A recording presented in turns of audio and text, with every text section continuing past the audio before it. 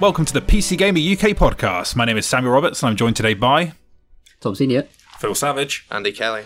This is the top 100 special of PC Gamer, and what that means is we came into this room with a vague brief of we'll talk about the PC Gamer Top 100, which came out in the magazine about a month ago, and as of today, on Friday the 20th of August, I can't remember what day it is. 26th. It is on the website, and you can go read it at www.pcgamer.com, so you can go check that out.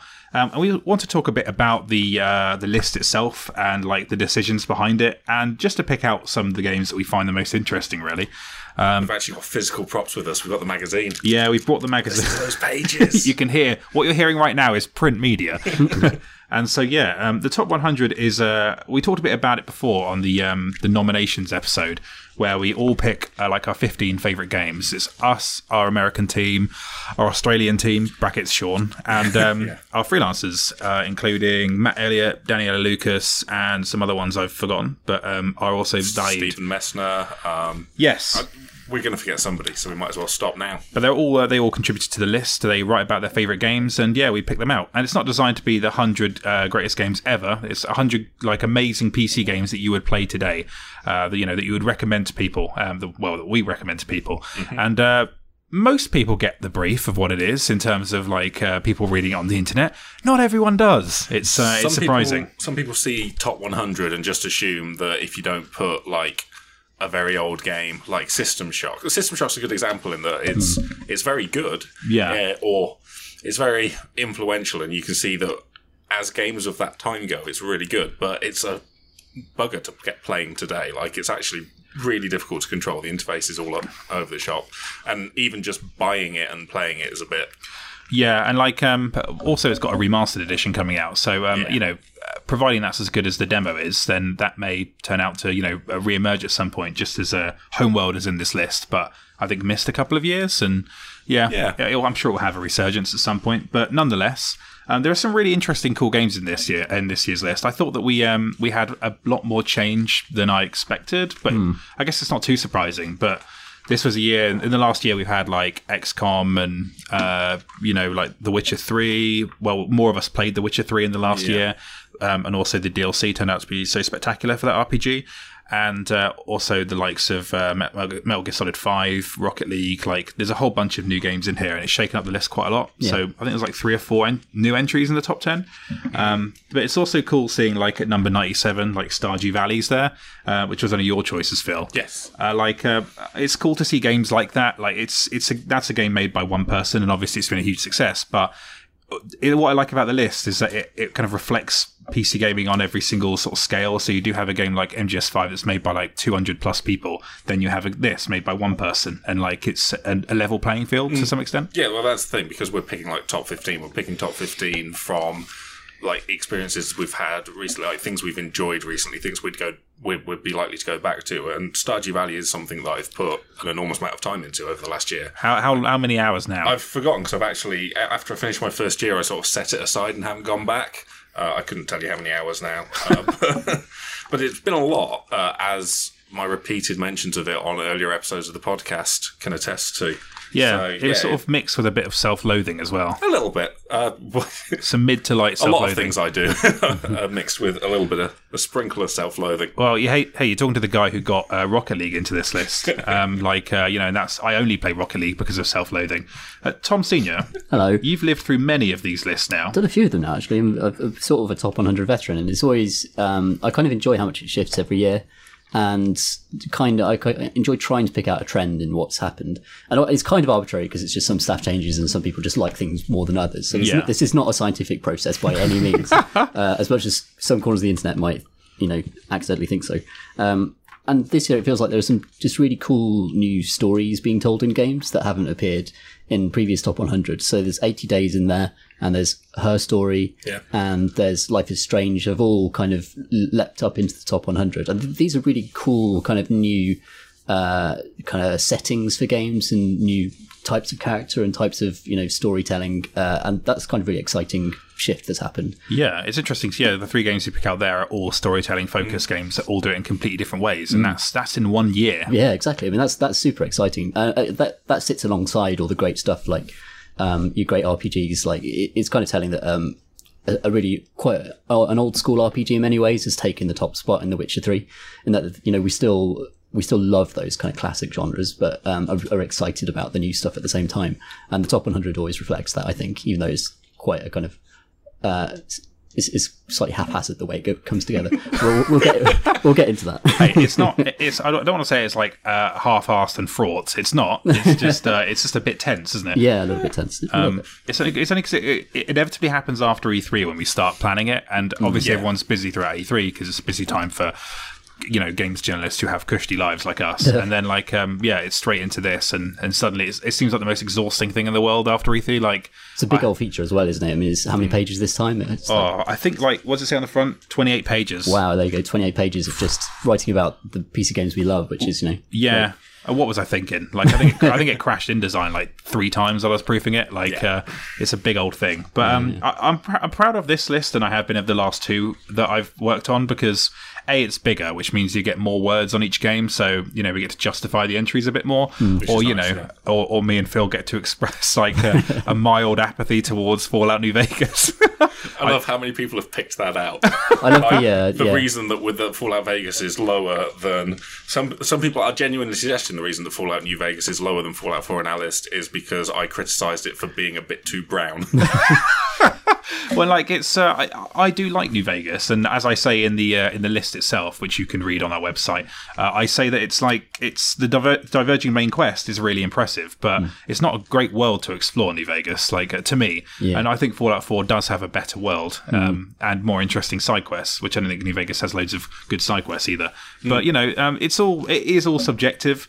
It is by no means us telling people what to think. It's just meant to be a fun thing, and the main thing is discovery as well. Like, I hope people pick up a game they've never played before because they've read our our words in the list. And I think part of it as well, like big lists. I mean, some people can get a bit too excited, too angry about them, but there is like something really fun about just kind of getting together with friends in the pub and actually having a fun argument about what is better than what, and it's a way to kind of think about games and kind of to kind of streamline the way you think about games in an argument. When you have to justify something, it's kind of an interesting way to think critically about, you know, why you like something and why it's better than something else. And it's just good fun. I think it's quite productive in some ways. I completely agree. Maybe something that doesn't necessarily come across from this as well is that, like, different writers' like choices really are reflected in lists. So one of the most important things I think about having Tony Ellis on our magazine, our production editor, more than the fact that he makes the magazine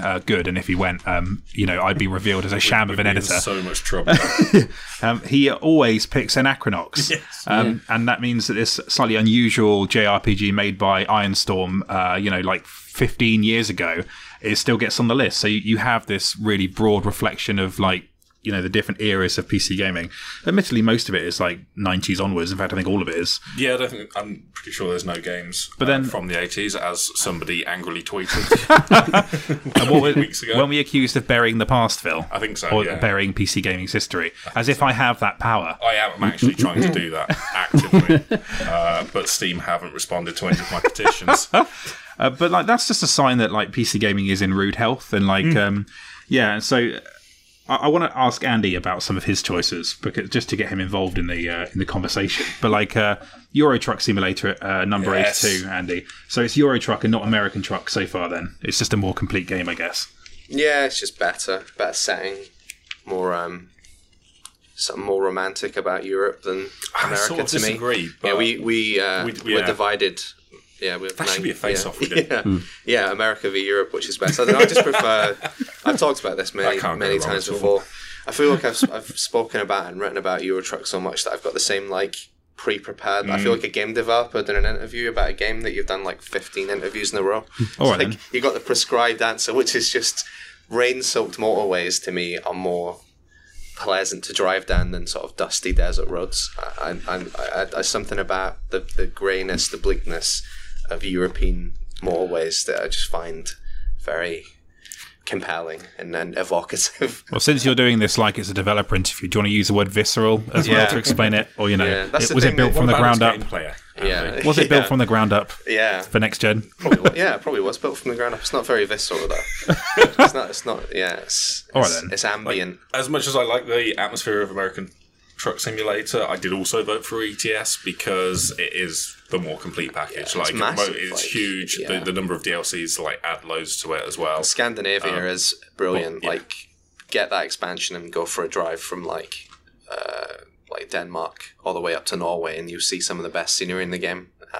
And it's kind of the opposite of the dreary motorways. It's actually quite beautiful and amazing vistas, and especially in Norway, there's some amazing scenery. Yeah, so starting Poland and do some boring motorways, and then work your way up to Scandinavia and see some amazing mountainous vistas, and then go to Manchester and think, well, this is not what Manchester looks like. And the developers were joking that it's a good thing they didn't call it European Union Truck Simulator, otherwise I'd have to delete Britain from the game after Brexit goes through, if Brexit goes through. Or they could have they renamed the UK one British Empire Truck Simulator. Glorious British to the Empire 52. Truck Simulator. Euro Truck's it's always on sale for £4. The expansions cost a bit of extra money, but they're often on sale as well, and it's just a great ambient experience. I often call it a screensaver for your brain.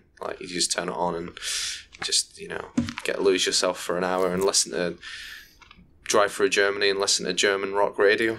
I think I really like having truck sim games in there. Much as when we did our first E3 show 2 E3s ago, having American Truck Simulator there was almost a badge of honor in a lot of ways, because it was we wanted to represent. It's the only sim I'd recommend, because most 99%, maybe less than that, 95% of simulator games are shoddily made, unplayable, half-baked rubbish, whereas ETS is the rare example of a truck sim that has polish and is a good game in its own right. It pays attention to the world building enough that there's not so many trucks or so many simulators fall apart when you try to do anything that isn't one of the prescribed actions that drive forward the job that you're supposed to be doing. Whereas Truck Simulator doesn't really have those loose edges as much. You can do dumb shit and you will be fined for it.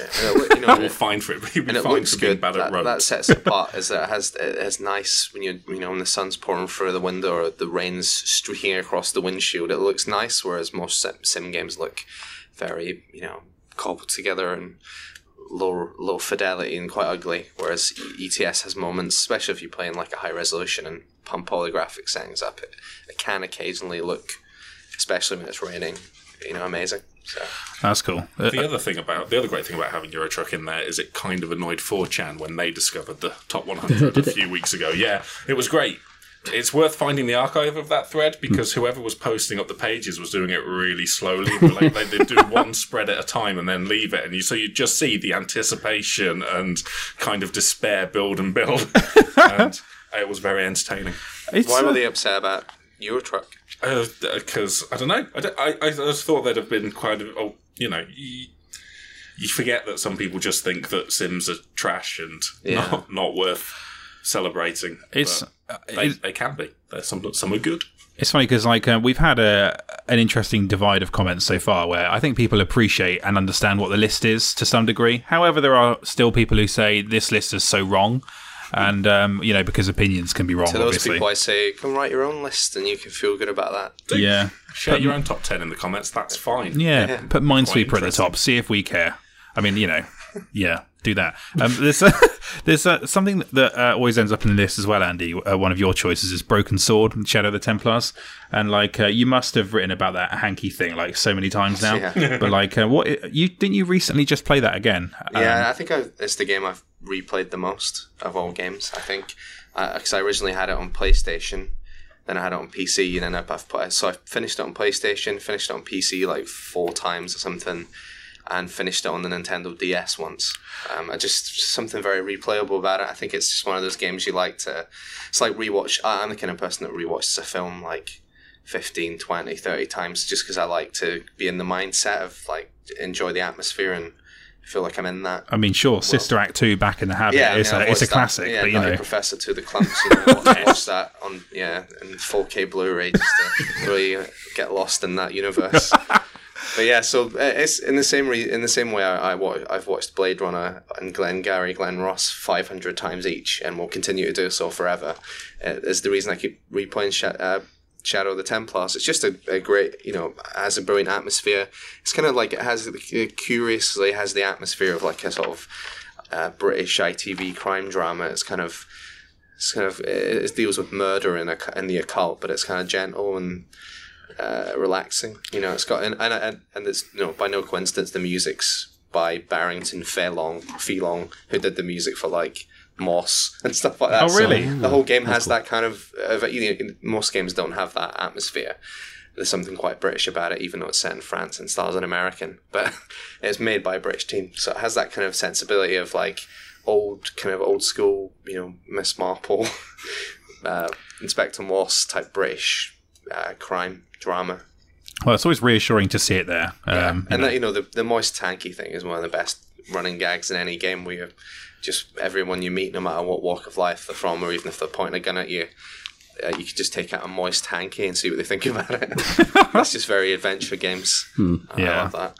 No, that's cool. Are there any entries that we think are higher than they should be? Like personally, from like personal perspective, like because like as individuals, there are. I feel like I'd be betraying the brand to even comment. You're allowed to have these opinions, Sam. You're allowed to be angry about.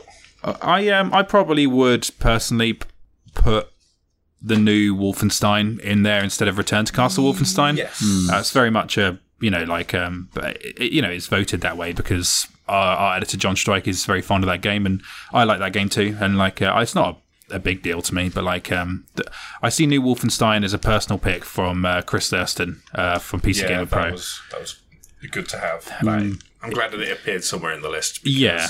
It didn't appear in that Game of the Year it came out, and I think that's the greatest crime. Yeah, more than it not being here. We talk about that quite a lot, about how we regret it not making the Game of the Year 2014 list. There are still readers out there who give a shit and haven't just moved on with their lives. But I'm very fond of that game, and we should have given that an award. I don't know if Skyrim belongs in the top 10, but that's just a personal thing. I prefer the Fallout games personally. Skyrim's above like Deus Ex, EVE Online, BioShock, Mass Effect. Skyrim's an interesting one to me because this is another source of complaints that we get from the top 100 is like, oh, Skyrim's not good unless you use mods, is the thing that people often say. But Skyrim's a game in which you can use mods. Like, it's got the infrastructure to let you use mods, and the mods are there. So as far as I'm concerned, they're sort of part of the game. They're part of... Like, implicitly putting Skyrim in, and as high as it is, says this is a great platform for mods as well as just a good game. Yeah, it's a very good point. As well, I think everyone's played Skyrim so much that you start to see what's wrong with it, which is like endlessly repeated handful of quite boring dungeons with an unsatisfying reward at the end and sort of janky, inhuman characters. And it's one of those things where everyone loved it, but you've played it so much that you can't help but just see its many failings, and it's quite shallow, and it sort of paved the road to Fallout 4, which is like the most shallow game Bethesda have made. I think they make their games are getting increasingly kind of, there's not many branching quests in Skyrim I found, or nothing that none of the quests are that sort of, they don't create much interesting stories kind of thing. It's quite an experiential thing, though. Bethesda RPGs seem to me to be more about just being in the world and kind of absorbing it. And in that respect, it's brilliant. It's amazing. It's one of my favourite, game worlds. There's a great variety in it. You forget sometimes that it's not just all snow. There's like that brilliant area where it's all hot springs. That sort of volcanic area, and there's the there's near Riften, woods and which is the autumnal woods. The silver birches down there. It's got a great variety. Like even up on the sort of coast, it feels really barren and icy, and it's a great world. But I think that Bethesda's sort of making their RPGs streamlined to the point of them not feeling very RPG like. I don't know. Like I think it's. I think the problem is that maybe those interactions are now so familiar. Like in terms of. The kind of format set out in Oblivion is largely still intact with Fallout 4, like in terms of the way you interact with the world and how quests work and everything, and perhaps that's due like an overhaul for the next Elder Scrolls game or whatever Bethesda makes next. Certainly, it needs to be more reactive. We talked about that last time, I think, where no one, you can be, you can go and save the world and no one cares. Afterwards, no one mentions that you can be like stood there in full Daedric armor and no one says a word about it, or talks about how your face looks. And it's quite bad. It feels like you're not reaching in and touching the world. You feel like you're just a sort of hovering outside of it a bit. Like no one really acknowledges stuff you do that well. Yeah. Someone might, a pedestrian might go, "It's the hero of Kvatch," or whatever, in Oblivion. But it's quite bad at making you feel like you're having an impact in the world. Like you can be simultaneously head of the College of Winterhold and in charge of the Dark Brotherhood, and no one really acknowledges that you're this figure that seems to have the biggest impact single person's ever had on Skyrim. Like you don't feel like that. Yeah. Who knows if they'll address that sort of stuff in future? Like, it's obviously really hard to do. Yeah, like you said in response to that guy's question last week. But yeah, like I think the original Mass Effect at number 18 in our list is slightly too high. I actually think Mass Effect 2 is slightly too high as well. Okay, interesting. I do enjoy. I love the Mass Effect series, but I think now that I'm out of it, now that I've sort of finished it and I've put it behind me, I look at it at number 4 and I think, oh god, that is. Like, in terms of the best PC games ever, that seems... Yeah, and I'm totally down with that. I'd put it happily at, like, number 2 spot for me. I'm a big fan, too. Like, it's a tough toss-up because, like, from number 6, you've got MGS5, The Phantom Pain. Number 5, you've got Dishonored. And number 4, you've got Mass Effect 2. Like, those are all games that I love, and I don't know where... I couldn't really choose necessarily one or the other in terms of, like, where I'd put them in that list, but I think... The fact they're all acknowledged is fine with me. Is there anything in particular about Mass Effect 2 that you kind of apathetic towards, Phil, or you think is overrated? No, I don't think so. Like, I did really enjoy it at the time, but I think I loved it more while I was kind of in that series and playing it and kind of enjoying it and going back and doing things. And I don't know, I think I'd shift it down a few places now that I'm out and kind of back enjoying other things. And something else that's likely to happen over time is that the elements like the facial animation and stuff are going to become dated. Yeah. So it's going to seem worse over time. Like, I don't see it always being in the top 10, and that's, I mean, Mass Effect 1 has always had criticism for its, like, inventory systems and interface stuff, and, like...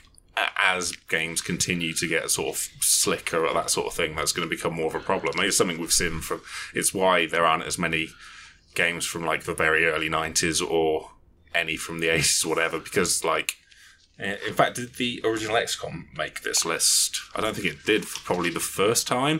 I think it is because it's just really difficult to play. Like I think you recommend that to any newer PC gamer. If you're saying, like, these are the 100 games you should check out if you are new to PC gaming, they're going to put that on and it's just going to be overwhelming. The same with the original Fallout. I tried playing that recently and it's a miserable experience. It's so hard. Yeah, that first bit, you come out of the vault and you're fighting rats in that really boring tunnel network, and it's like the pace is so ponderous, and just modern brains are tuned differently. There's still great things in the original Fallout when you get to the first town and you're doing all that, RPG stuff, you're talking to people and getting immersed in the world, that's great, but the combat is, you stumble into your first like ghoul infested area, it's just so slow. It's a lot like that, like XCOM, Fallout, but there's also some that are just on the cusp of it as well, I think, or like haven't quite hit the point where they seem too much hassle to really make the top 100. I think Deus Ex is the obvious example. Like, that still scores very highly,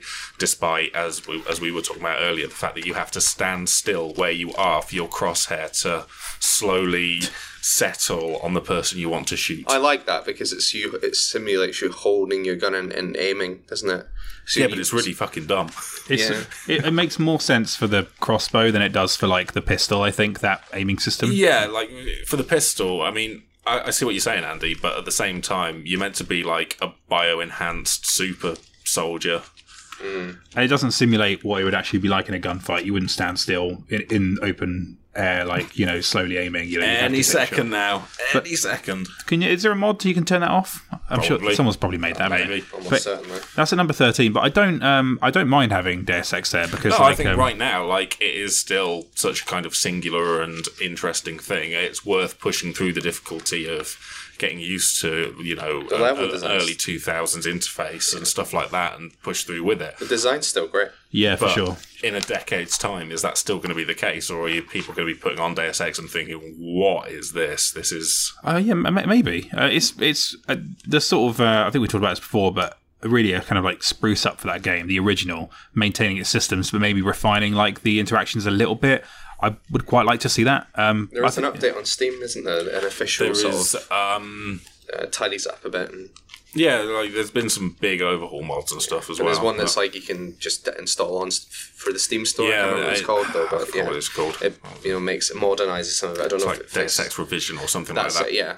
And it does like add some modern sort of visual and control stuff and interface stuff. So if you're going to play the original Deus Ex, maybe investigate that. Tom Senior, hello. As someone who's lived through multiple top 100s, I say lived through like you survived a seriously traumatic it is event. Like surviving, That's how pretty much, yeah, it's like Mad Max, basically. How have you found like sort of the list changes according to like writers leaving or joining PC Gamer? Like how have you found that sort of changing over the years? Well, it's kind of interesting because you see like writers champion certain games that are quite key to their identity and quite formative games that you kind of hold on to and have an emotional attachment to. And then when writers leave, they kind of disappear off the list sometimes. If someone's putting, I always put Company of Heroes really high. And if I left, then not many people really play Company of Heroes or will have played it or will probably ever have the urge to play it, and so that might just disappear out of the top 100. So you do kind of lose these passion entries, but then of course they're replaced by the new writers and they bring their own kind of takes on it. Yeah, it's interesting because I looked at the top 100 list from 1999, which is actually, I think that was like the second year I was reading PC Gamer as a kid, and like there were actually like I think 3 racing games in the top 10, including like Grand Prix and TOCA. Like, and I just thought that it's an interesting thing now. I think there's like 1 racing game in the top 100, and like this is like fashioned according to our taste. It doesn't claim to be the best games of all time. Definitively, it's we very clearly set out that it's what our writers think, and that's part of the appeal of it as well. I think it's just seeing it change. We had when Graham Smith and Rich McCormick used to play FIFA every single lunchtime, and they just got massively into it. FIFA was suddenly a big part of the top 100 because it was both a big part of their gaming lives, and it was still like as worthy an entry as a lot of other games because FIFA is amazing in its own way. It's just interesting how the staff changes really kind of change the tastes that come in and out of the list. Yeah, I feel like I should have put Dirt Rally in there.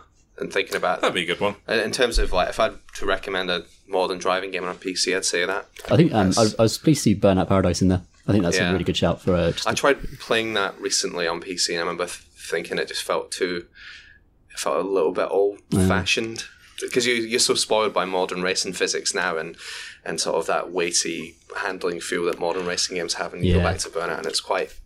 Like, it feels quite. Yeah. We had a reader email in actually from somebody like actually saying that. I mean, they're not a fan of Burnout Paradise by any means, but they were like, finally, you put an actual racing game in the top 100. It was about time. Yeah. So consider Dirt Rally there in spirit.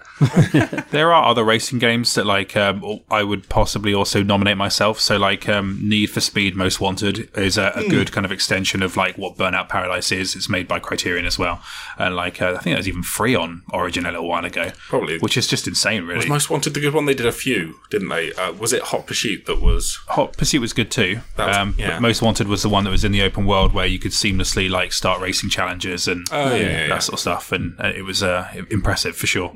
But yeah, it's true, Tom Senior. You always pick certain things. Like I think like A Dawn of War is always your personal pick as well. Yeah, and I always put Grim Fandango in there because I think that because I actually played it last year and it's still just really funny. And frankly, you can play it with a guide and get just a huge, good, nice time out of it. And like Andy, it's a game I like to sort of settle into just for the world alone. It's got so much to offer, I think, and that kind of won't ever change because that's part of the little cache of games that made me love games. That's such a big part of that I always feel like I have to represent it and champion it.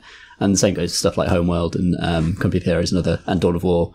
Those are just the games I've loved. And I think everyone has that. But I wonder, like for you, Sam, so like you love Rocket League, but you have like an interesting on again, off again relationship with it. It's tedious, and I've talked about it too much, and I do apologise. But yeah. But so I mean, it'd be interesting if next year you decided that you were off Rocket League. I wonder what would take its place and what new kind of thing would come into the list that wouldn't otherwise. Well, I still haven't played Overwatch properly yet, so I should do that. Yeah. But like I don't know, the immediate thrill of it is very, very hard to replace. Like Rocket League's got such a specific joy that it elicits when you score a goal.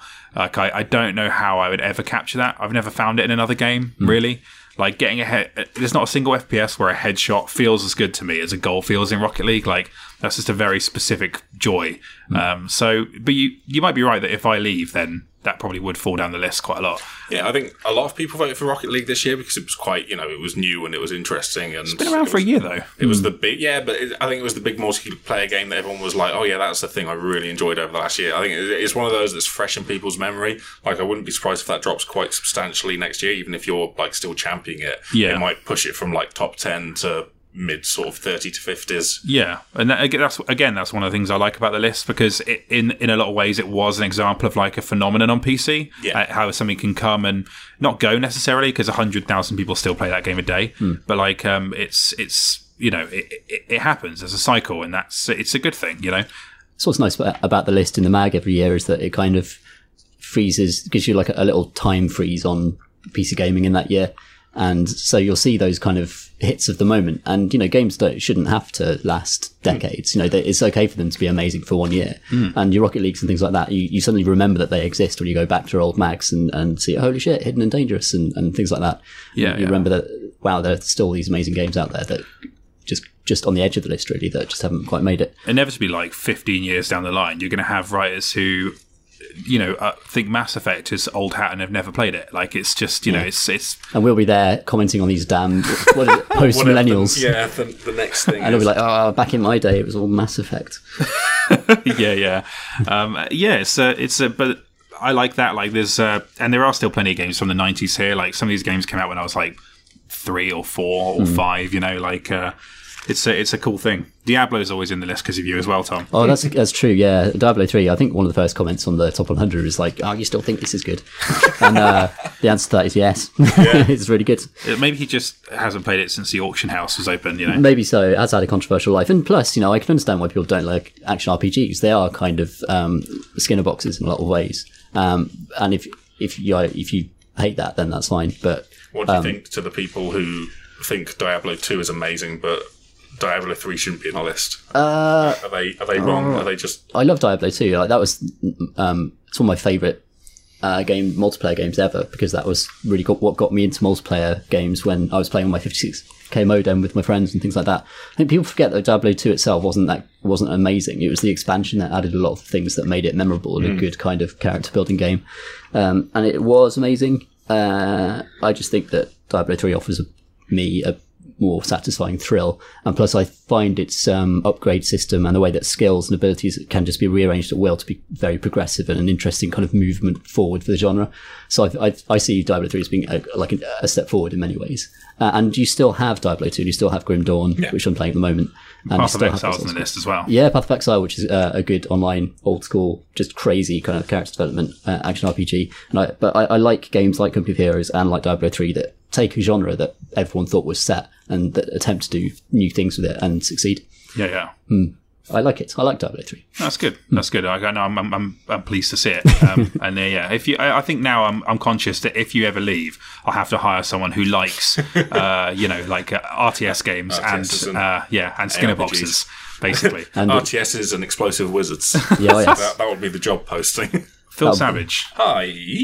What, like Tom Senior's Diablo and Company of Heroes choices, what are the most sort of Phil Savage games in this list, do you think? So I think the one that would full on drop out were I not about is Guild Wars 2, which I think for the first year and a while I haven't put as number one because I'm sort of just dipping in and out of it really now. Isn't it because you now live with the person you used to play it with as well? Yeah, that doesn't help as much. It's like we no longer have to have long gaming sessions to talk because just turn next and say Pally. But I do think it's probably it's certainly one of my favourite MMOs, like 100%. I've never got into WoW or any of the others, but this one, like, for a period of time, really captured my imagination. I also think it's quite a good thing to champion because of the way that it looks at the MMO genre and tries to move it in interesting directions, and the fact that it's free and quite generous with its content. Like, it's a good thing to have there. A good representation of the traditional MMO template that if someone was interested in the genre and wanted a list of 100 games, say, okay, well, what are the things I should be checking out in each genre? That's a good representation of that.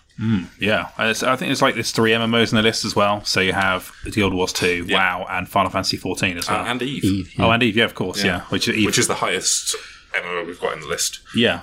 Which I think, considering what it sort of brings and what it does that's different and notable and all of the stories that spin off it is entirely fair. Like, that is a spectacular sort of phenomenon, whereas I think Guild Wars 2 is just a good MMO that you can enjoy. Yeah, it's interesting. So in the case of like WoW and Guild Wars and FF14, I think in those cases they were all championed by like one writer particularly.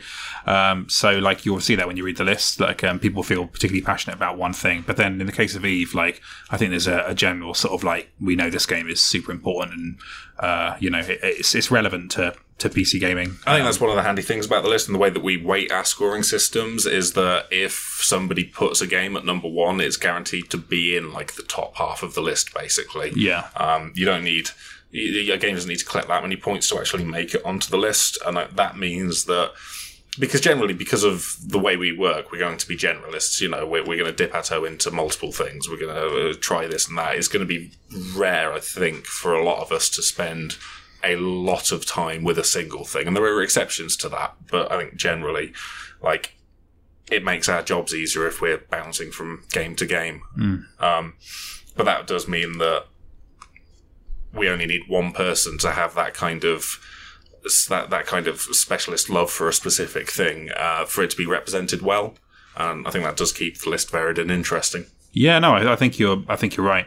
I'm trying to think what my games in this list would be that I've championed and pushed up. I think like I'm responsible for getting BioShock Infinite to this. So if you hate that game, I'm the guy. Don't at me. They will at you now. You said that.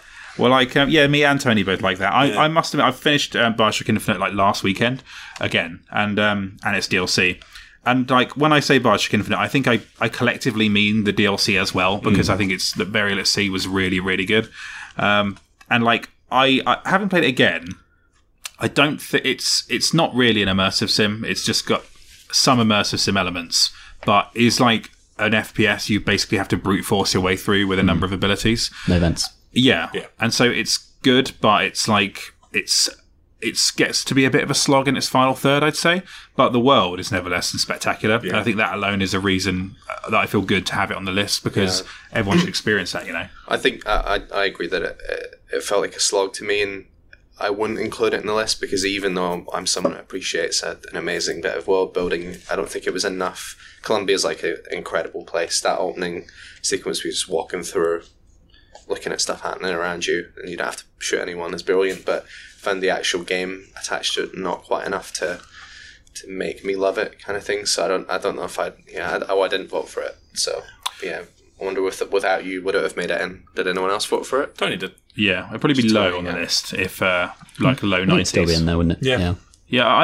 I do like it. It's never the most popular BioShock on the list anyway. The first one is in the top 20 at number 17, I think, and that's always the main one, even though like these days I kind of consider putting BioShock 2 in there as well, because I don't know, I'm going to play it again when the remaster's out in a little while, but like I have very fond memories of the combat in that game and how freeform it was. Very good drill, very good rivet gun as well, very good traps, very good hacking. I played it very recently, and it's played Minerva's Den because I never got around to that. That's amazing, isn't it? It's good, yeah. It's just a great slice of one of those self-contained Fort Frolic style little self-contained story told in a larger world is always good, and that's one of the best ones. But it still holds up. Been able to, I've also been playing the original for a feature we're doing, and not been able to simultaneously use plasmids in your gun. It feels really janky in the first game, whereas when you play 2, you got a drill in one hand and a plasmid in the other. It feels brilliant. So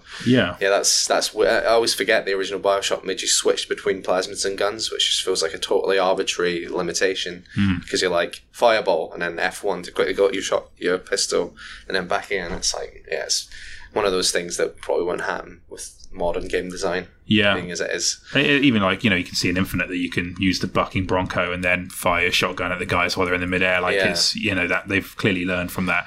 But yeah, I'd say the combat doesn't hold up that well in the original Bioshock. It's like Doom 3 when you can hold your flashlight and your gun at the same time. It seemed to be like a thing, that for some reason FPS developers thought was a good idea to make you juggle two things, but gladly that's gone. It was the mid-noughties, everyone was off their tits on Katy Perry and I don't know, Miss Gaga, Lady Gaga.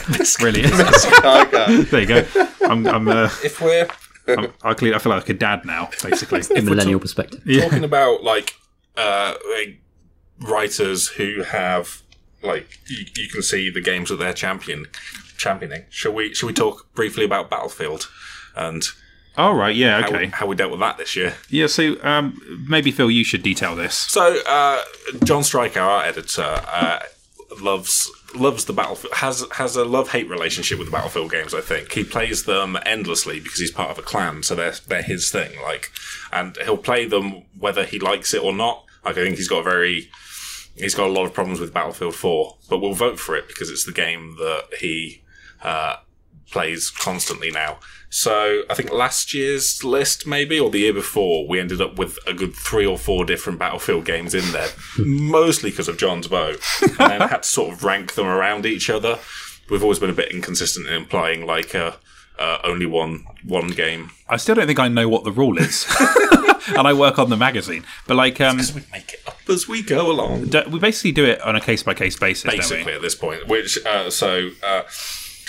there have been years in the past where we've been like, okay, full-on democracy, whatever the list says is what goes, and that's it. And we want to lock it down as much as possible. I call those the sad years.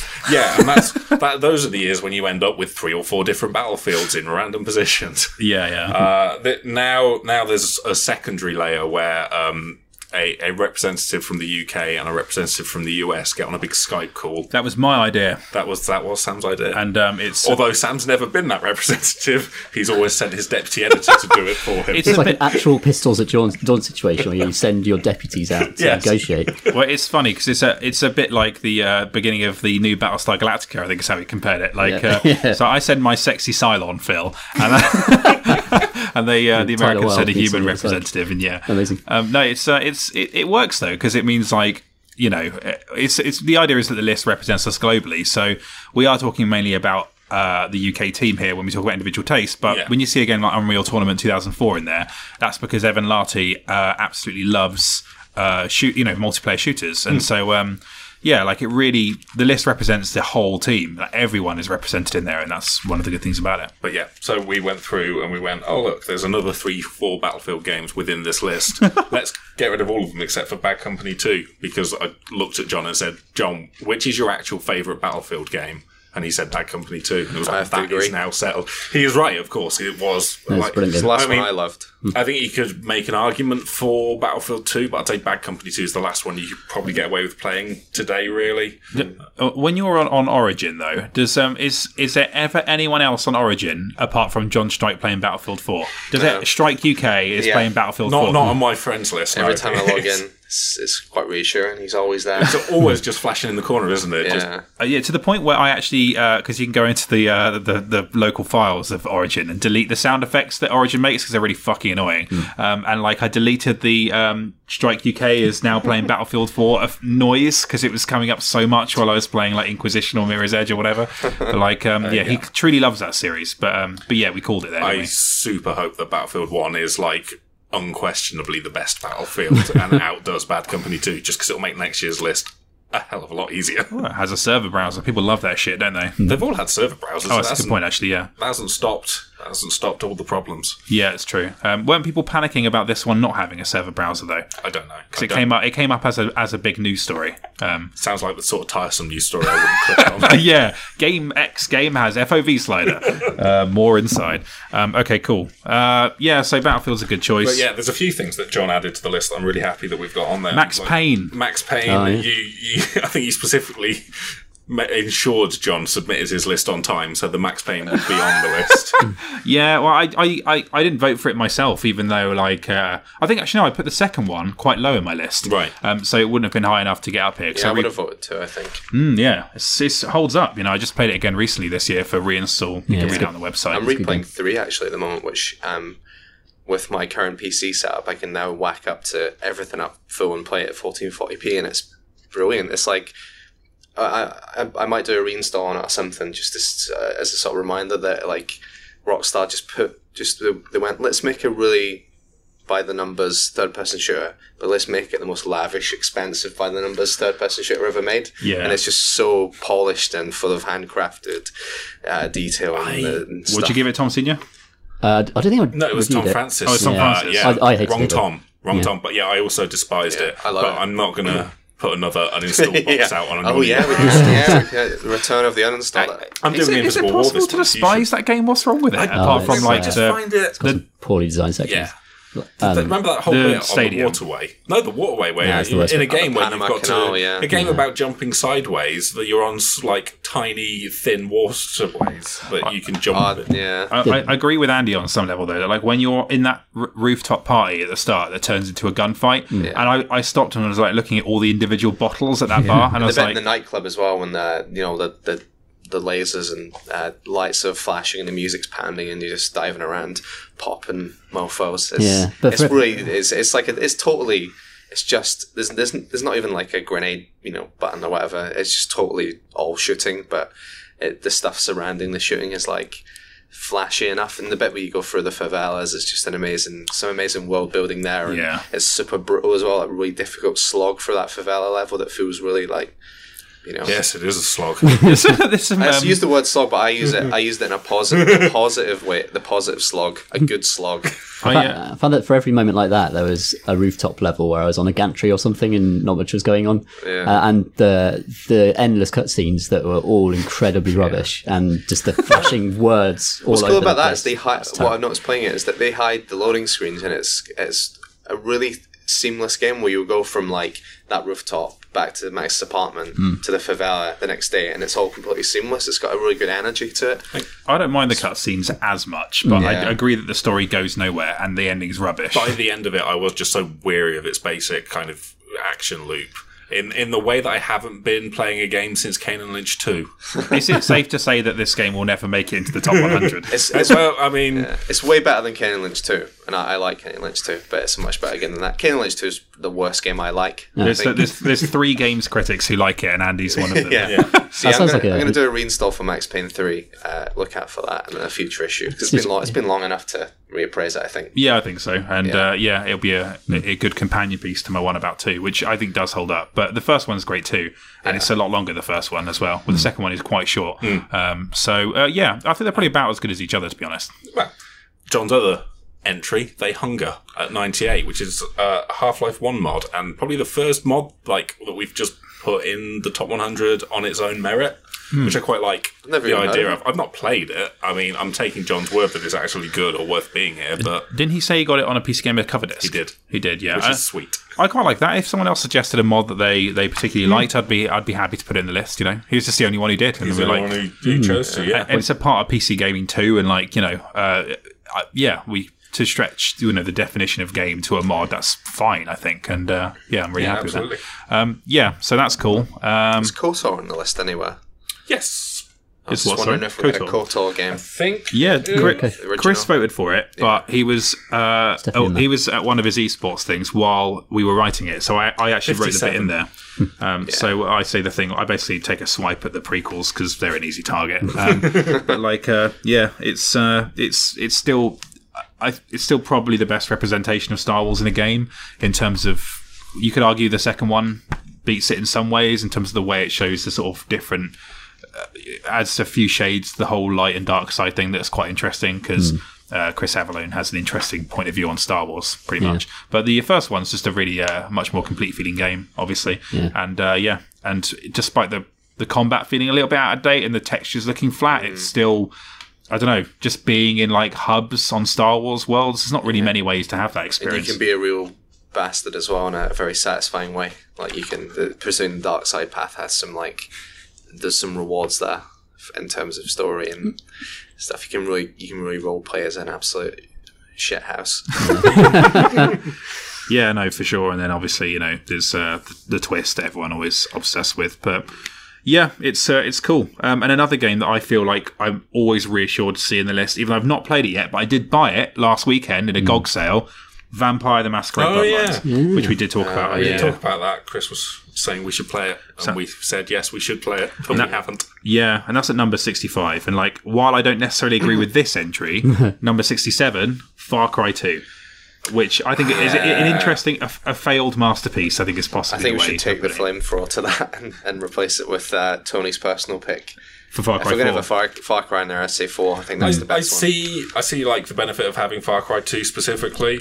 Also, Chris Livingston got a little bit why do you want me to stand down from my opinion when we suggested maybe putting Far Cry 4 in instead, which is entirely fair because and I also agree that game is worth writing about. So having it in the list, I don't get sleepless nights over it. I just personally didn't. That's one. I think that's one. If both had been voted for, we could have probably put both in the list as their own things because they are very different in style. Like if you like that Far Cry 3, Far Cry 4 style, Far Cry 4 is definitely the one to go for. But Far Cry 2 is something very different. It reminds me of your thing about Spec Ops: more think pieces written than copies sold. I think I've read. read more sort of defenses and breakdowns of Far Cry 2 than The thing that everyone thinks is the most interesting about it, you have to wait about 40 hours to get to that twist that everyone blows everyone's minds and it's like, oh man, who's that? Where's the real heart of darkness? Is it in you? That takes hours and hours of looking for diamonds to get to that point. It's so boring. A lot of problems, but it's also quite a fun game to just sort of grab a few weapons and things and just go somewhere and figure out what happens. It's nice to explore, and the fire stuff in it is fun for sure. Is that why you said flamethrower specifically, Andy? Yeah, they were banging on about that one. But they've ordered flamethrower, haven't they? I guess. Actually, 3 had that awful mission where you're. When you're burning weed to some dubstep. Yeah, destroyed by having dubstep playing over it. But yeah. And that was quite good because as the weed burned, your vision got hazy because you were getting high as heck whilst you burned it down. That would have been the great mission if it just had a bit of normal music over it. But I resented every second of it because I had to listen to a looping Skrillex track. But yeah, that's a tangent. Yeah, well, no, it's a good tangent. It's not as much of a tangent as Max Payne 3, which isn't even in the list. It's on the list. Just because I'm playing that at the moment, I felt like I had to say something about it. I like this. I like where it just takes us into random directions. Yeah. But look, I'm going to just go straight for it now and say that Dragon Age 2 we put in the list. Yeah, we should probably talk about that, shouldn't we? Yeah, so Andy, I'm guessing you don't endorse this, and I fully expect you to put out a statement via your publicist saying I had nothing to do with this. Well, I only represent my personal brand. I played it for 10 hours on an Xbox 360 years ago and went, no. Did you like Origins? Again. No, I don't like Origins either. I don't like the Dragon Age universe. Sorry, Chris. It's really interesting that you love Pillars and Baldur's Gate though, but Dragon Age you just bounced off. I don't think it's as good as those. I just think there's something about it that feels a bit. I don't know, there's something fantasy universes can feel a bit contrived to me sometimes. Pillars does a good job of being quite understated a lot of the time. So does Baldur's Gate. I mean, the Dungeons and Dragons stuff is obviously. I was going to say Dungeons and Dragons not pretty. But Baldur's Gate plays it pretty understated. It's pretty muddy and but it's muddy and a bit bleak and a bit just it's not fully daft fantasy. Whereas Dragon Age just feels a bit daft to me. I don't know. It's too daft. Well, it's too many colours in it. Are you saying that a fantasy game where the universe is set in is called Thedas, which stands for the Dragon Age setting, is a bit daft? I kind of like that. Thedas is a good name, but yeah. I wish I didn't know that about the name Thedas. It has ruined it. It's ruined the world for me. Absolutely. That's just a personal dislike of the set. No, maybe if I got past that, I just can get invested in that world. Whereas something like Pillars, maybe because Pillars is you've got reams of text. As well. It's very I like a Game of Thrones style fantasy, saying muted and understated and a bit grimy. And Dragon Age is more sort of. See, I said Dragon Age Origins was pretty grimy. I'm thinking more like Inquisition 2. To the point where your character was just blood splattered by the Origins end. was quite grimy, actually. I remember, it's good. But yeah. Yeah. It's a complex issue that I just can't really articulate. I just don't like it, all right? Fair enough. So those who do like Dragon Age 2, and I know Phil is one of them. I don't know about you, Tom. I think it's great. It's limitations. I feel like we're breaking so many taboos here. Fine. The only person who actually put it in the top 15 was Tony Ellis. So if you want to at anyone, at him. He's not on Twitter.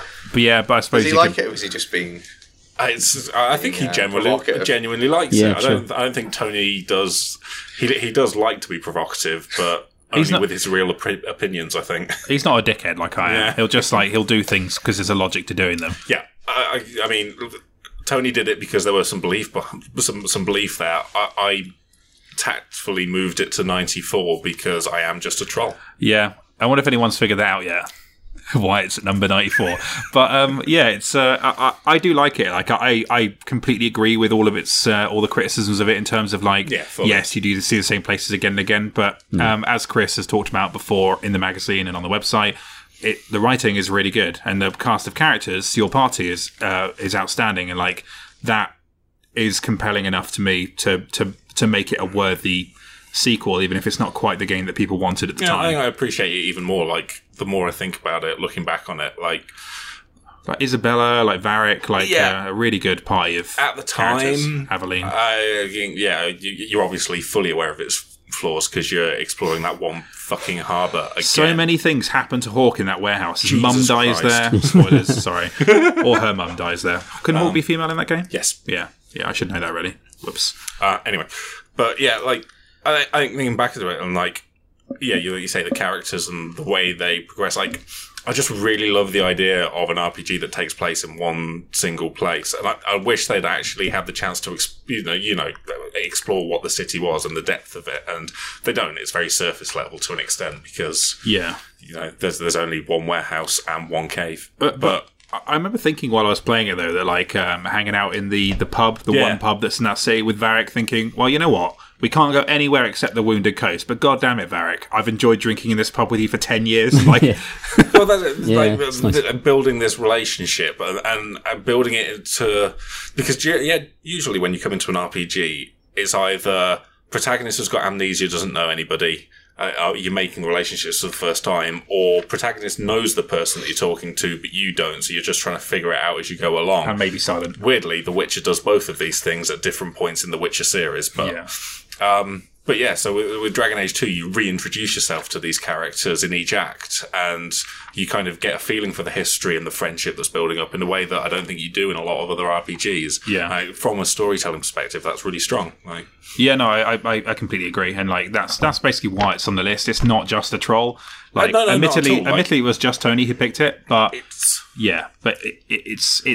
it's valid and it's worthy in some ways. It's certainly not the best RPG by any means. Of the list, it's probably the worst RPG on there.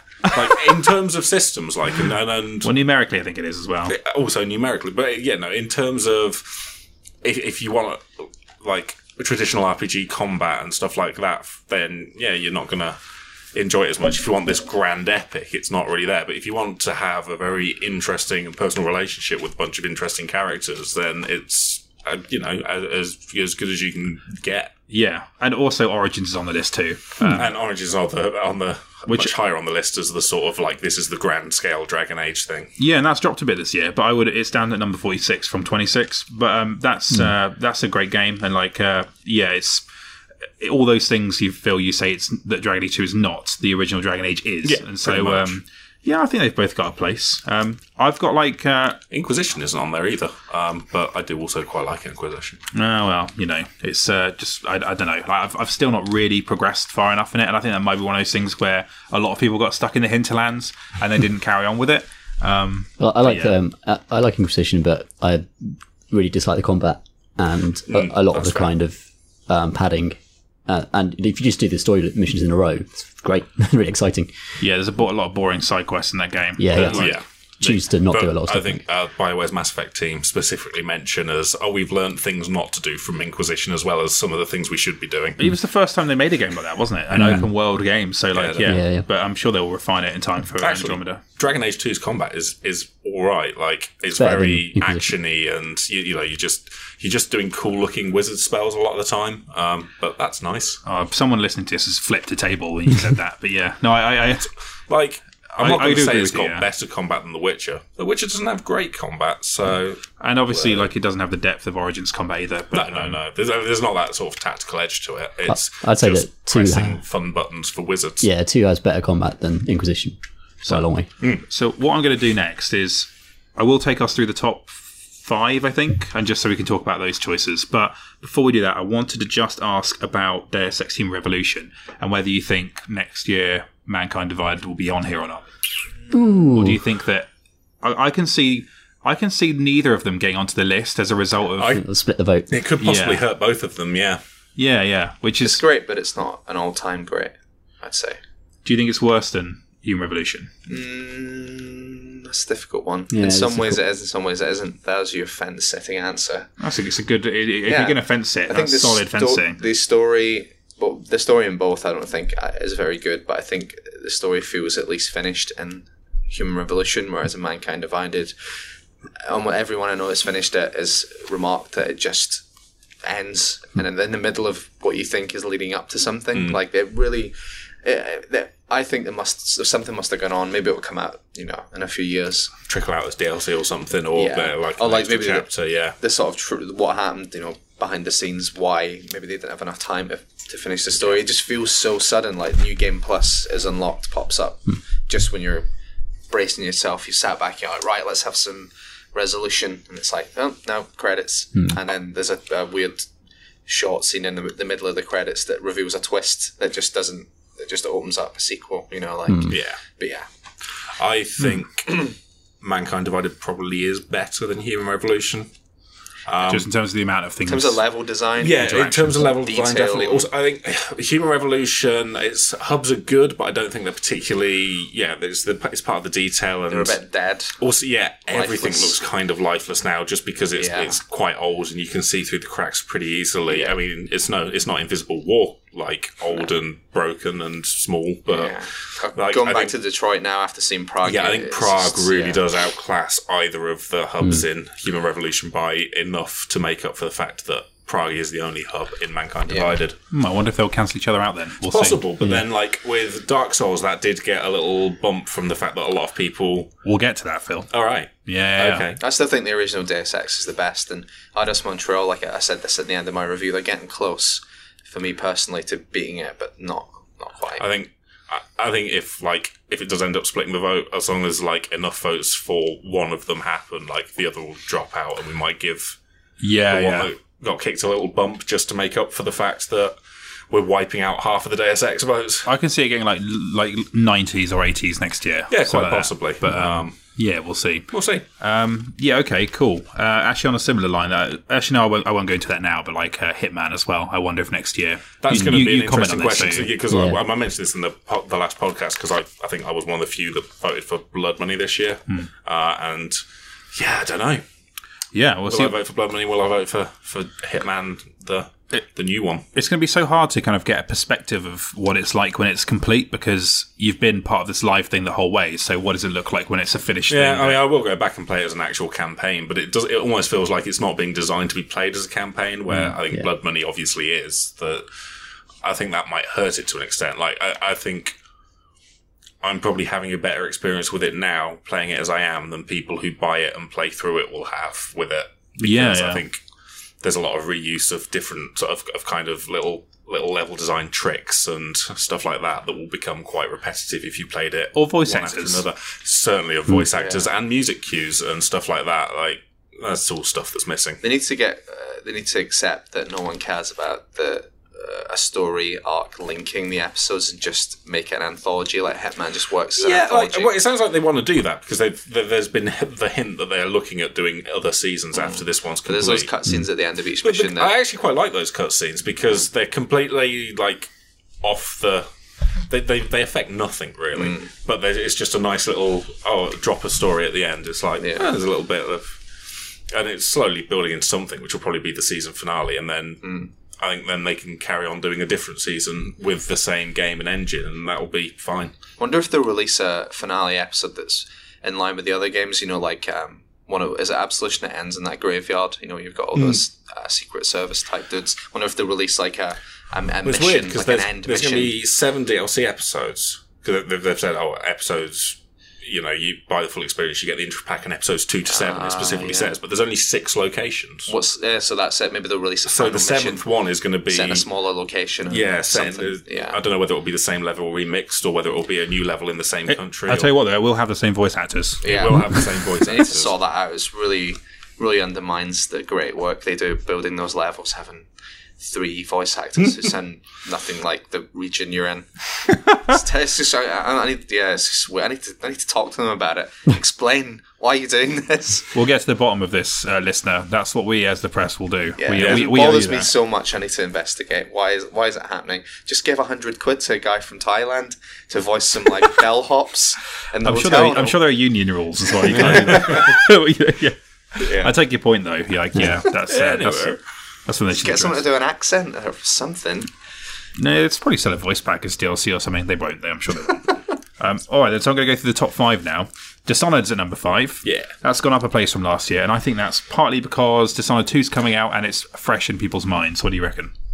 But also, it's a great game. It's one of the best immersive sims on PC. Great game. Yeah, I mean, it's been out long enough now that people could also be going on a second playthrough and going, that still holds up. That is still a top game. It's got the best, after playing the new Deus Ex games, the character movement in Dishonored is so polished and it's so fun to blink around compared to the sort of janky weightlessness of Jensen. Every interaction in Dishonored feels really good. No matter what approach you pick, and that's a way in which it will always hold up. I mean, if it's 4 years later and we still feel that way, then that's it's a sign that it's just gonna remain there, I think. But will the second one beat Dishonored 2 outclasses it completely, which is entirely possible. I'm predicting 2 is going to be extremely good and might end up in the top 100 next year. That's just maybe not though. Who knows? I've got a feeling it's going to be brilliant. Yeah. I think it's one where I think both could end up in the list because the settings will feel so different and the quality of the levels are just it'll depend a lot on the system. Like as you say, we apply the only one game per series rule. Some would say randomly, arbitrarily. yeah. So it depends a lot on the. Like I can see it applying to Human Revolution and Mankind Divided, but not Deus Ex and Human Revolution because they're obviously very different things. Yeah, I know what you mean. Yeah, do you know I've never played the DLC for Dishonored, and I haven't gone through it either. The second one's the Brigmore Witches. That's decent. So they have the new abilities as well. Yeah. Because you play as he plays Dodd, don't you? Yeah. They've got a slightly different flavour from the main game. He's got some different tweaks to his powers that make him feel slightly different. So it's not just you're not just Corvo with a different hand skin. Feels. He talks as well, so there's a very different feel to it. The first DLC is not quite as good, but the second one's great. The first DLC, by first DLC, that's not the wave one, is it? First half of it was split 2 you go halves. into the whale oil processing plant. There's a giant whale strung up. Yeah, that's right. That's amazing. That's a great level. But then I think it repeats, or it's got either repeats some levels or has some very tedious bits. You go back to the flooded district, but it's not flooded. But it's essentially the same layout. Yeah. Whereas the second line's lower. The second half of it, it's all new, and you see some very weird stuff with the Brigmore Witches. Cool. The Brigmore Witches is a mansion that ends with a giant mansion, which is always great in an immersive sim or a Hitman style game. A big house full of rooms and different to the mansion from the end of Dishonored main game when you infiltrate. Yeah, this is very different feel to it. It's all kind of overgrown and full of witches. Yeah, full of witches. Yeah, I should play it then. They're cheap as well. The DLCs now. The actual first DLC was like some weird minigame collection, but there was one section of it where it was another mansion. They just gave you a mansion and did a sort of thief style thing where it's like you can't kill anybody, you can't be seen, just go and steal things off guards, and that was really cool. It was just like, this would really apply to just a thief type game as well. You could. It's good. I'll check that out then. Have you guys all played Buried at Sea, by the way? Yeah. I couldn't go on with it. Really? It was too I found it really. I found it quite difficult Is that fair to say? I really enjoyed. I was struggling enjoyed. for ammo, and I think each episode of that had a really different flavour to how it approached combat. And the first one was very much okay. It's going to be resource hunting, and it forces you to. I think if you try and like force your own will on it to an extent, like what you usually can do in BioShock and a lot of immersive things, go, okay, well, I am going to play this way anyway. It becomes very difficult. But if you just roll with it and go, all right, well, I'm out of this. I've got to move to this. And I've got to sort of run about and do things like I've got to be out of my comfort zone a lot. I found that really interesting. Part one's only okay. I mean, yeah, and totally. part two is. I never played part two. Part two is legit. Yeah, amazing. There's like a couple of story bits that are full on bullshit. I think like those developers should be held to account for. Like someone should actually. Indulgent. What in the second one? Yeah. I like There's it. one specific moment I think is the way just they tie up to the tie up. Is that what you don't like about hey, it? you massive prick. Whoa. Is that how you feel? That's what this, as in like the ways it ties to the first game. That's no, the way it ties to a specific moment within BioShock Infinite. okay. Oh right, okay. When you go back through that, because maybe I'll. I don't want to spoil it. First one. I would play the first. Honestly, the first one's only 2 hours long. I find It's it so worth it. grueling though that scrabbling around for ammo. Maybe I'll put Wherever you are, if you've already been in combat, you've already halfway through at least. Right. So honestly, 1 hour. I just got the through it. Mr. Frosty. Yeah, you're definitely in the second half. I honestly, and it's so worth it. Like because the second one is just an immersive sim. Yeah, it's the like combat in the second one is legit. Like it got a crossbow. feels different from everything in any BioShock you've played before. and enemies have like stealth. Like they can detect you in the environment. You can see like signifiers over their head, like whether they can see you or not. Like 1, 2, 3, and like it's so different. You've got a crossbow and you're Elizabeth just sneaking around. Like it's so good, honestly, and like I'm gonna give that a go. Then I'm gonna give it one more chance. And I'll play the Brigmore Witches, and it'll be good. Yeah, I feel like replaying Dishonored before the new one comes out actually, but I know that's like a 40-hour commitment. So yeah, it can be. You just want to like do the best missions, but try and get like high scores in them or whatever. Yeah, like Lady Boy's Party and. Yeah, worth it. All right, so number 4, Mass Effect 2. We talked a bit about that. We talked a lot about it before. But yeah, I still think it's the best in the series. But I appreciate that there are some people who don't think it's a great RPG in terms of like traditional systems. But I don't think of it as an RPG. I think of it as a really good action game with talking. I agree. Yeah, like and so yeah, I think that some people think that we don't know what an RPG is when we nominate it, but like we should avoid having an argument over which one the best in the series is because we've already done that, and because we got a tweet from Tom Hatfield saying he wants us to talk about it for 45 minutes, and that's just too much, Tom. No. It's not. It's also Chris isn't here, so we can't do it the full range. I just count it as one entity. The Mass Effect that's the series problem. is I just think Yeah. is they are It should be. I don't hate any of them. I just thought 2 overall has the best party, but I love the whole series, which I think I say in the text actually. But anyway, okay, then Half-Life 2 at number 3, down from number 1 last year. So It'll always be there, won't it? Yeah, I think if like there's no Deus like Ex, they'll always be strong the number list. 1 contender in any year, it just probably defaults to either Deus Ex or Half-Life 2, or it has in the really past good. decade or something. Yeah, it's still perfectly great. It's amazing how well it's held up. Actually, like the core, just shooting things in that game still feels great. Yeah. The shotgun is good. The enemy AI hasn't really been improved upon in the last sort of decade. The atmosphere and story is really It's just a good to fucking get really amazing into. game. Yeah, The only thing that's dated, I think, is the use of physics puzzles. Like it's so the seesaw puzzles. Yeah, yeah. But that's such a small element It is of a a game full of variety. We can do physics now. I would say, I think it's dropped in my estimation slightly because of the quality of games like Wolfenstein: The New Order and now Doom. I think we have Doom. now finally got Doom's good. properly good single-player FPSs again. New Doom will definitely be in this list next year if I'm still here.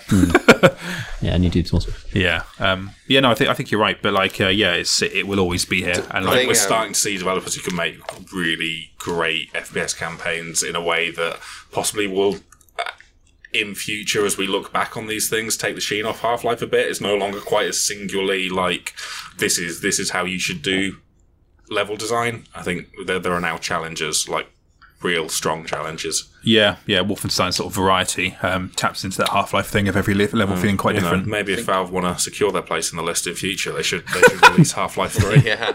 I'm sure they'll get right on that. Yeah. Holy shit, we might end up outside the top 10.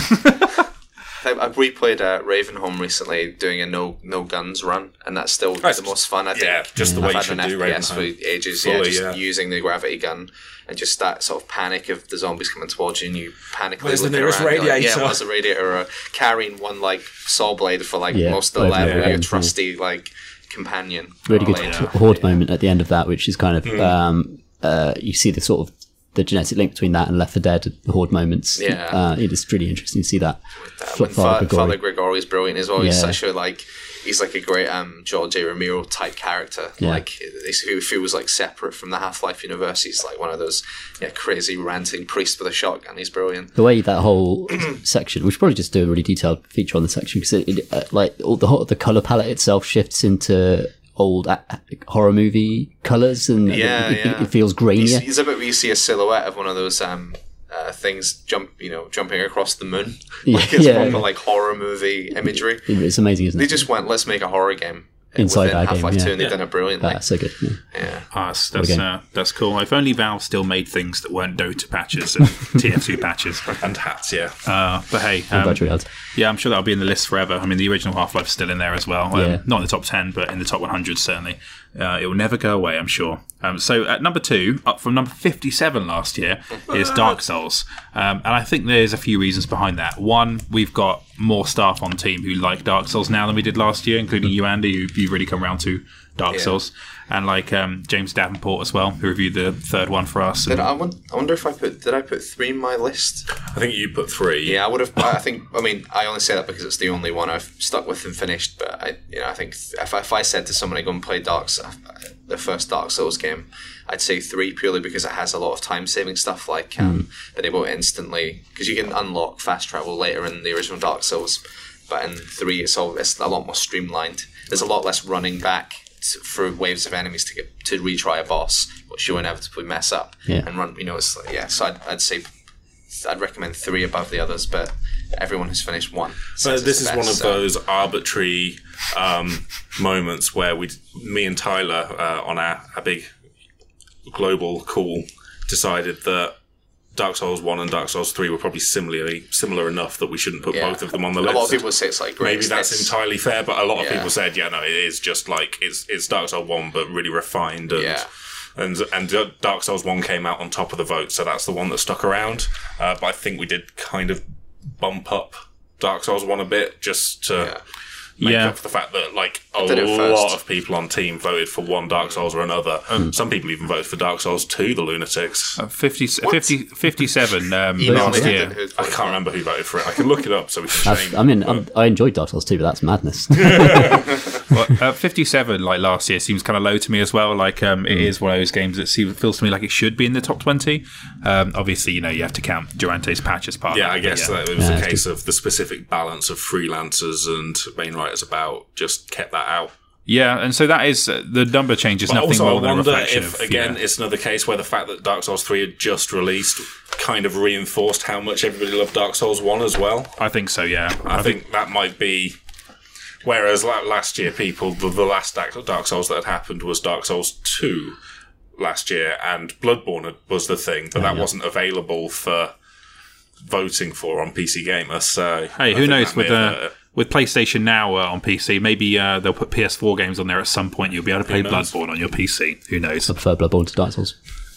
Shame, controversial opinion. Shame it's not PC. I think a lot of people feel the same way, don't they? Amazing game. I would have voted for Bloodborne, but I'm not going to vote for a Dark Souls because I've never been able to get into them. Yeah, one day I'll give it a proper go, but hey, for now there's plenty of people keeping it in the top 100, so it's fine. Yep, good times. Yeah. So, okay, number 1 then. We announced this a little while ago anyway, but and obviously people who read the magazine have known this for a month, but it's The Witcher 3 Wild Hunt and its associated DLC, which are all excellent. So this was quite an easy choice for number 1. It won the vote by miles, I think. I think it comfortably... It was touch and go for a while as I was compiling the list, but by the end, I think it was quite clear it was going to be The Witcher 3. Yeah. Easily, to the point where there was no these came close. Is there any way is there any argument there to be made for one having it and the other? No, it was easily The Witcher. It was always going to be The Witcher at that point. Yeah, no, which is obviously really cool and really valid to have a different number 1 this year. Another game that last year was. 40s something? 40s, and it can definitely be attributed to the fact that we did that list in June. It hadn't been out. It was probably at that point. It was probably only people who had been playing it for review could have voted for it. Yeah, so that's why, and also the DLC came out and it was amazing. Tipped it over for a vote for me, and I wouldn't have Didn't really like it that much until Blood and Wine. I didn't start playing it till like December last year.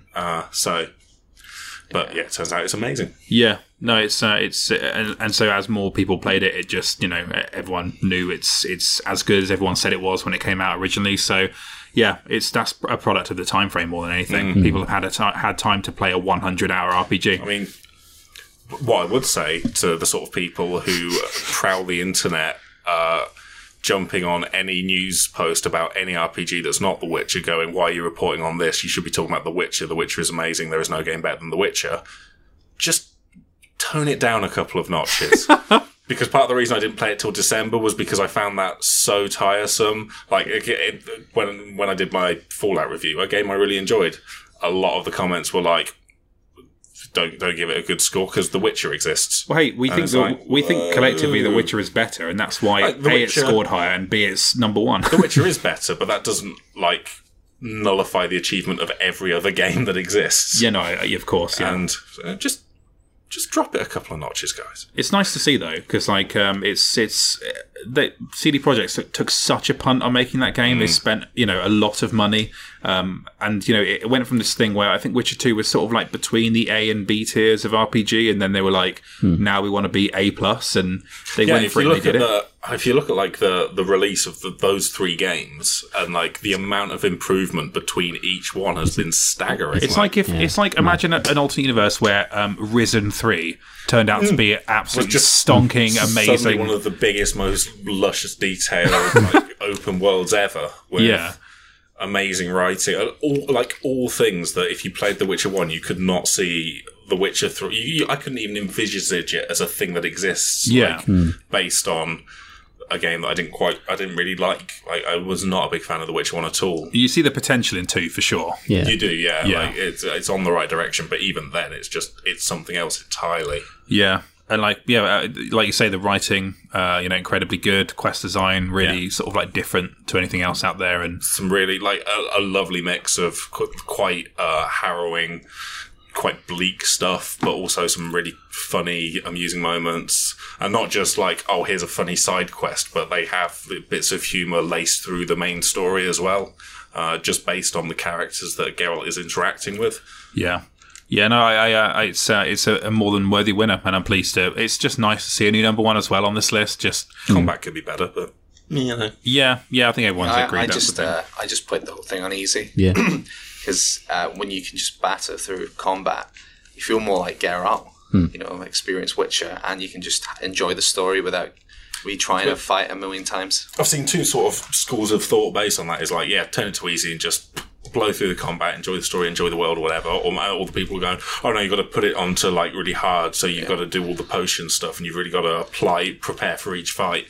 I find that quite difficult because I think some of the fights that happen are just sort of randomly, oh, now this guy's attacking you, and you've not had a chance to prepare for it, or it's not been part of the that's fine for the actual hunts that you do when you take on a contract and go looking for someone, but in terms of just ploughing through the story, it just took me out of it getting beaten up by a group of bandits wearing those weird peasant hats that all peasants wear in medieval stuff. Those floppy dumbass hats. Getting killed by 10 of them, but with the sort of things hanging down. Oh right. Those medieval peasant hats getting beaten up by 5 of them because they're level 10 and Geralt's level 8. It was it's one of the very gamey things, isn't it? The idea that any band of 3 bandits could beat up Geralt, the master swordsman / mutant / whatever. Well, that's a good tip then. If people haven't played it before. Also, Gwent is in The Witcher 3. Also, Gwent in it, which is good enough that it became its own game. Yeah, it's cool to see. I honestly would have found it quite boring if Half-Life 2 was number 1 again this year. It's just nice to see that change. I can't see anything in the next year beating The Witcher 3. Mass Effect Andromeda would have to be amazing in order to get to that point. But anything released so far is really. No, this year's really got it. No, not quite. But XCOM 2 made a big splash in that top 20 as well. So at number 19. So yeah, I guess we'll see. Dishonored 2 next year, almost for sure, unless it turns out to shit the bed halfway through or something. I don't know. Who knows? Exciting. To wrap up then.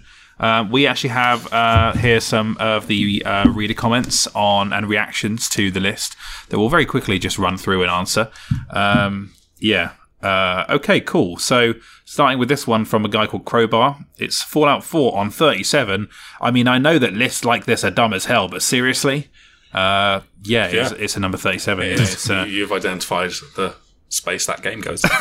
Okay, cool. This one's from Pinchy. You still insist on Diablo 3 being a good game. Covered it. Yeah.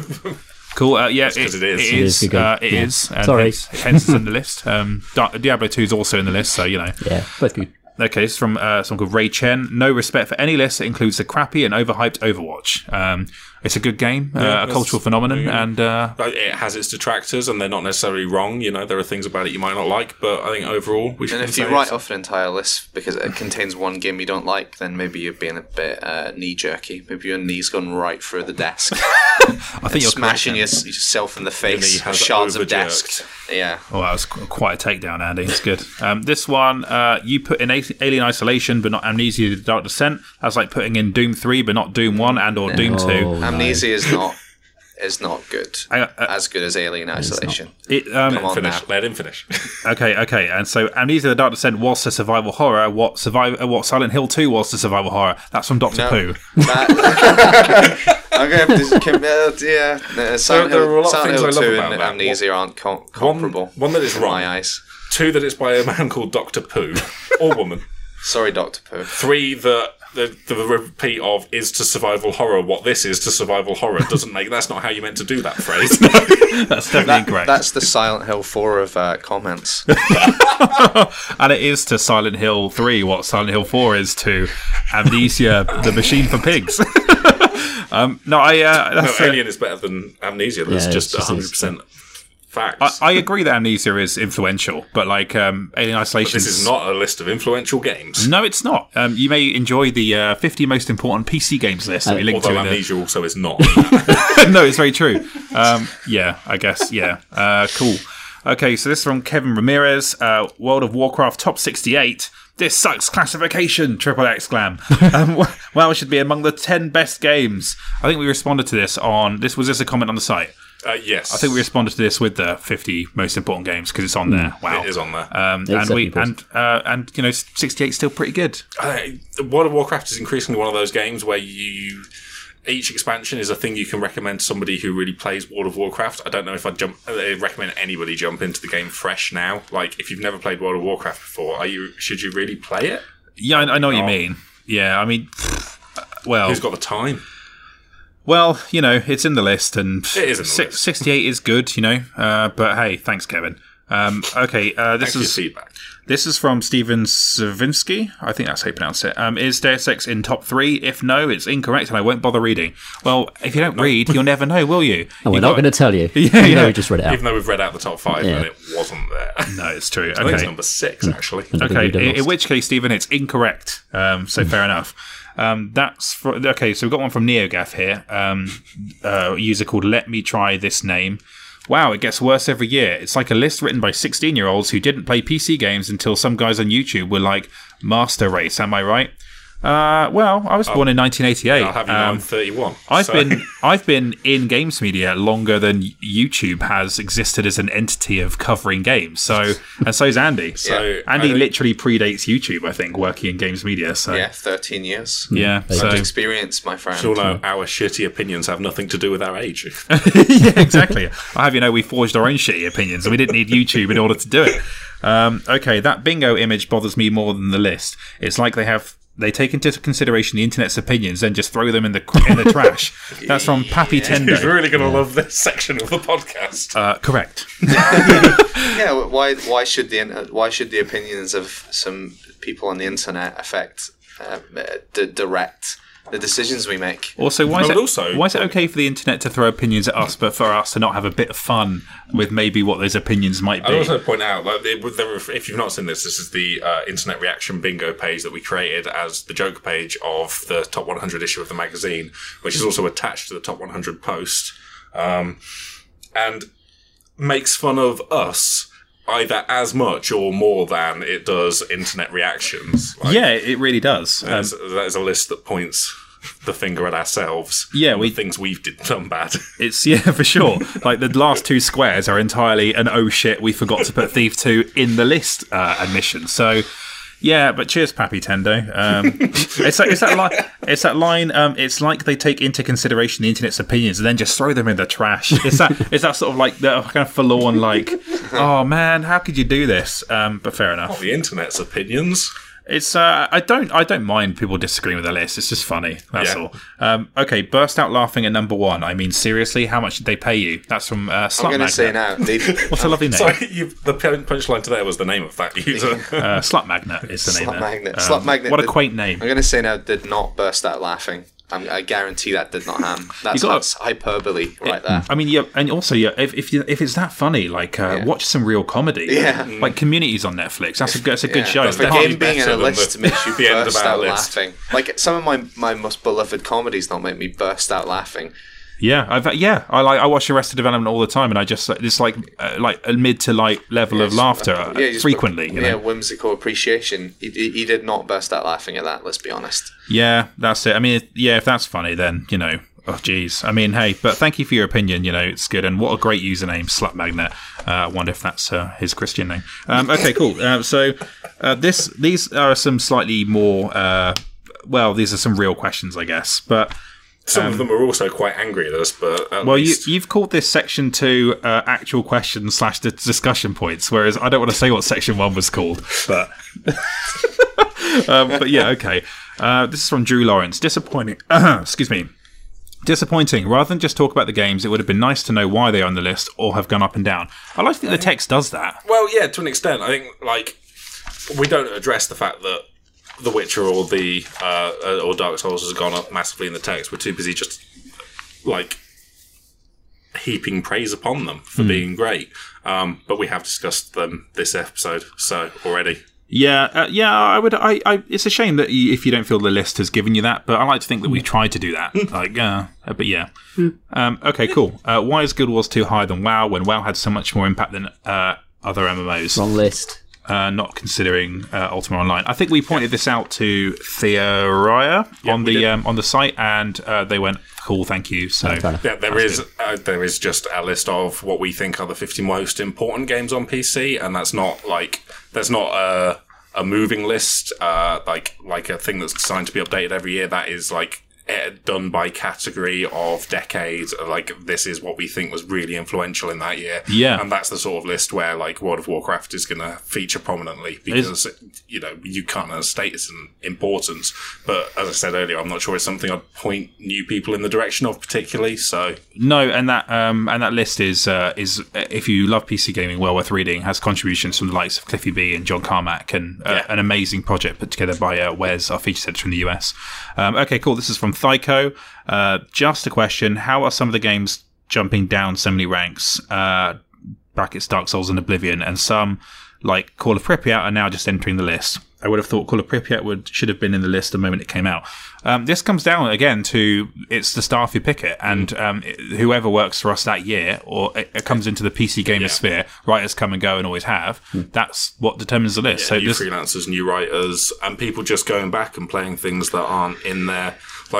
If me and you, Sam, do end up playing Vampire the Masquerade at some point this year and really like it, maybe that'll jump up the list again because we'll go, oh yeah, that's a really good game. Yeah, exactly. It's there's a very specific way this list is put together. So it's so wholly subjective. Yeah.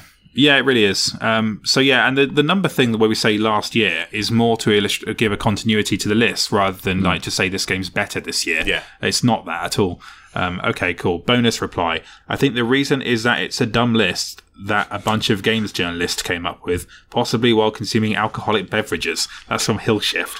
Well, we were sober, actually. We were sober. I mean, we don't need alcohol for our stupid opinions. Alcohol's a weekend thing for me, but it has no bearing on this list. But that's a good comment. These lists always make me want to be a gaming journalist. It must be the funniest moment of the job where you guys make a meeting to discuss everything. Hell, it must have some good kicks and giggles moments. By the way, is Planescape Torment playable today? I would have thought it wouldn't run on Windows 7 64-bit, for instance. Good to know. I never played Planescape Torment. Run and hide under the table. That's from Gabe Anuris. I haven't played. GOG version of Torment runs fine. GOG version runs fine. Every game on Windows that they sell works on Windows 10. That was a promise they made. Mods as well to make it work on widescreen displays, high resolutions. All the Infinity Engine games have stacks of mods. They'll on do stuff like that. Baldur's Gate style remaster of Torment, and I reckon quite possibly, yeah. Although I think was that one of the ones that the rights got a bit messy for. So maybe not. So I think it took them a while to get Planescape Torment on GOG at all. I've always bounced off that. I've always meant to. I'm going to say, I played like 2 or 3 hours of it, and it's just there's a lot of reading to do, Yeah. What's the what is the? I don't really know this game either. What is the connection between it and Torment: Tides of Numenera? Is there like any connection to those set at all? Planescape is a Dungeons and Dragons like campaign setting. It's like a little bit weirder than the sort of Forgotten Realms, which is more traditional fantasy. So Tides of Numenera is just set in the Planescape setting. And so no, it's not. It's No, because it's not got the D&D license. That's why they have to. Ties of Numenera, it's not Planescape's the setting. Torment is just we're the same devs and we're going to do a game that's in that. It's spiritual successor kind of stuff. Or similar devs. See, I thought it was Planescape, Tides of Numenera, and they'd set it in the same setting, but they haven't. So it's just Torment is the operating word in like this crossover. Yeah, spiritual successor type stuff, really. Yeah. All right, cool. All right, and it's kind of a giggle, I guess, doing the top 100. Yeah, it can also be quite fraught and tiring because I really like it. I genuinely have so much fun writing it, and it's a fun thing to read. And I remember reading it when I was reading the magazine, and it was always a cool thing. It's a very try it at home and pick your top 15 games of all time for the purposes of today. Like, it's just difficult because there's a lot of games out there. Yeah, it's hard. Like I'd still probably struggle to make a list of 100 top games like that I personally enjoy myself, you know. But hey ho. Okay, next question from Michael Johnson. What's the deal with Return to Castle Wolfenstein?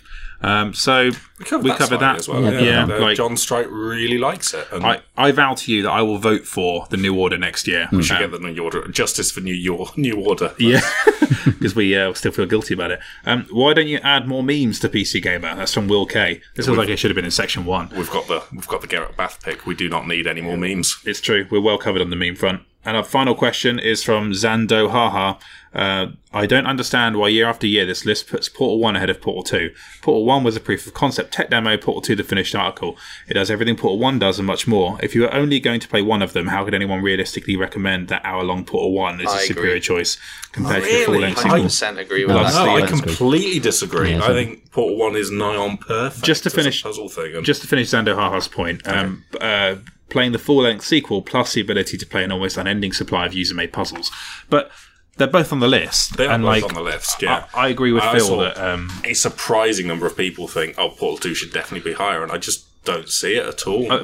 Portal 1 is such a lovely self-contained thing. I like this idea of it being a kind of proof of concept rings true with me. I feel like 2 is like they used that proof of concept to make a game. I disagree. I think it was slightly baggy. Like, there are long sections of Portal 2 where it's not about, like, you can only place the portals in one specific place because it's just trying to funnel you through a little story path for a while. And Portal 1 is perfect size for the mechanic that they'd invented, and what they had to do was flesh out Portal 2 with the paint stuff, and that which is all right, but it was never as good as the Portal. That it's never as innovative and interesting. So I'm the lone Portal 2 liker. I love it. Not like a elevator and above Portal. The thing they mentioned that is spot on is like as a thing to get other user made levels and just experience like potentially unlimited Portal fun. And the co-op is great. The co-op is really good as well. Portal 2. That really makes it. Yeah, but they're both I do think games. Portal 1 is like faultless almost. Yeah, like I thought it was just a perfect sort of beginning, middle, and end of that idea expressed in that game. Like, no way. I don't know if it was like. It's not an hour long either, is it? It's like 2 or 3 hours long, isn't it? Yeah. But hey ho, like 4 or 5. I don't know. I mean, an hour if you know what you're doing. You could run through it in an hour now, I'm sure. And I it's close for me. I just it's just so it just seems so plain to me personally that like that is so complete a game and a perfect representation of that idea. But I love the story stuff in 2 for sure. Yeah, I think Portal 2 for me is like very close to a perfect game. I think if I reviewed it for us, I'd give it the highest score, like one of the highest scores I've ever given. But they're both just incredible bits of design in different ways. Yeah, for sure. Both long on the list. Hopefully that answers your question. And that is pretty much the end of the podcast. The top 100 has been and gone.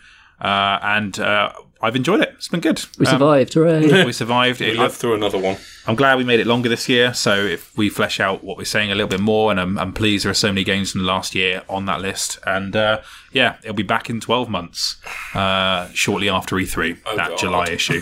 But hey, let's get through Christmas first. Next up is the Game of the Year awards, and we've got to find out which of Dark Souls 3 or Overwatch or Dishonored 2 will be number one. Or number one? No, the Game of the Year. The winner. But no, it's going to be good. It's going to be good. And hopefully you have enjoyed this podcast. And like I say, you want to read the whole list, it's all on PCGamer.com now. Go check it out.